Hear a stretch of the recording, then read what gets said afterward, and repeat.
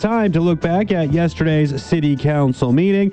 The major topic of discussion yesterday was flooding issues and what may arise here as we move deeper into spring. Joining me on the phone now is Kamloops Mayor Ken Christian. Mr. Mayor, how are you doing here on this Thursday? Very good. Thank you, Jeff. Good. Glad to hear. Now, of course, as the spring snow starts to melt, or the spring melt is upon us, Kamloops City staff say they are in constant talks with operators of irrigation dams that, flow into local creeks. It was touched on this briefly last week, Ken, when you and I were talking after council last week. But just how are you feeling right now on the community's perspective to be able to react to floods if there are any concerns that may arise here in the next little while? Yeah, so Greg Whiteman presented council yesterday with a very detailed impression of the risk of flooding this freshet, and I think that risk is very real.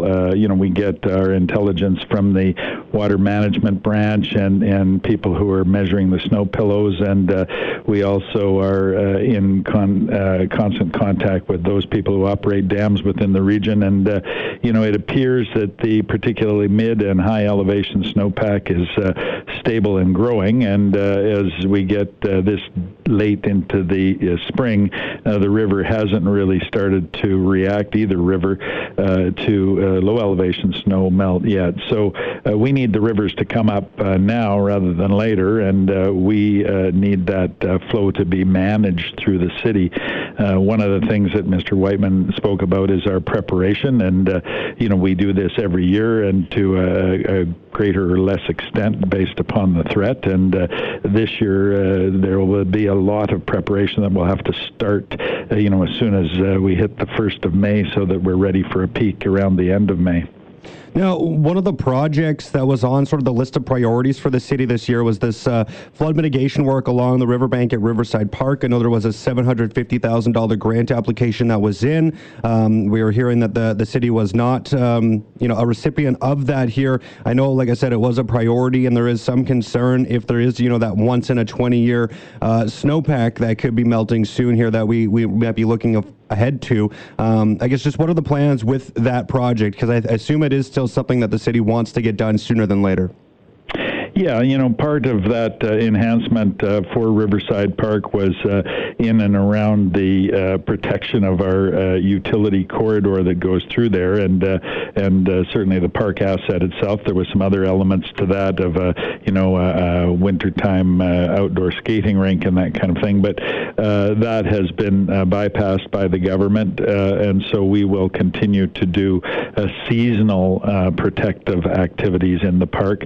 We have pretty accurate survey data now of the city, so we know based on the projected geodetic height of the flood what properties in the city would be inundated by floodwater. So we know that Riverside Park is one of our most vulnerable areas, as is an area in and around Schubert Drive and the Henry Grube Center. So, we need to protect those areas, and that will be a bit more difficult now as we try to do that within the restrictions of the COVID-19 situation and the physical distancing requirements for workers that are going to be deployed to do that kind of protective work. So can you just describe to me, because this is my first spring here, so what does that seasonal protection look like? Can you explain that to me at all? Well, in the past, we've done typically sandbagging to protect some of that. We have laid out coffer dams. Those are those bladders that you use. You see them often used in the prairies for protection there. And now we're going to use gabion baskets to protect that infrastructure.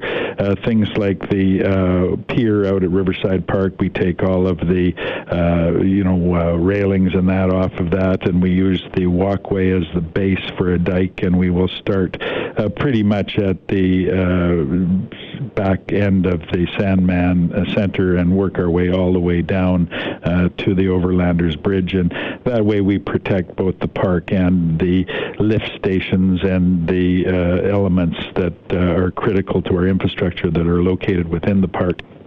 Yeah, that sounds like quite the amount of work, and like you said, it's going to be pretty challenging to do while these physical distancing or social distancing rules are in place. But of course, it's going to get done either way. So I guess just what is your level of concern right now heading into this as we get into real spring weather? We're seeing temperatures start to get into the 20s and slightly above. So is there a level of concern in the immediate, or you're pretty confident with sort of where things are sitting? Right now in this moment, because obviously when we're talking about flood protection or flood concern, it really is a day-to-day kind of situation. Yeah, and it's very much weather dependent, Jeff. And there's a few nuances about Kamloops. The timing between the peak of the North Thompson River and the South Thompson River often can add or subtract from the risk in the city. But that remains to be seen when those will occur. One of the concerns that we would have is the long-range forecast, and if that forecast indicated that we were going to be very cool for the end of April and some precipitation in May, so that you're dealing with not only snow but wet snow that is more water laden, and that then becomes a more difficult situation to deal with, particularly if you start to hit in May a series of 30-degree days where we can see that. And the other element of that is how low the temperature at night goes. Colder nights allow it to kind of crisp up again and that, but if it's really warm nights, you start to see some real rapid shedding of that snow volume. Yeah, as someone myself who really likes that 30-degree weather, it is a little bit bittersweet, I guess, because it does come with some potential consequences as well. I kind of wanted to just preview next week's City Council meeting here as well. You guys are going to be meeting on Tuesday. Going to be talking a little bit about budgetary concerns that have come up as a result of COVID-19. So I was just wondering or hoping that you could provide maybe a little sneak peek of what sort of conversations you're expecting here on Tuesday, and what kinds of decisions the city is looking to make, as we really adjust on a minute-by-minute basis as this whole pandemic plays out. Yeah, and in fact, today we're hoping for some clarity from the government with respect to some elements of our budget and our cash flow situation for local governments in BC. But,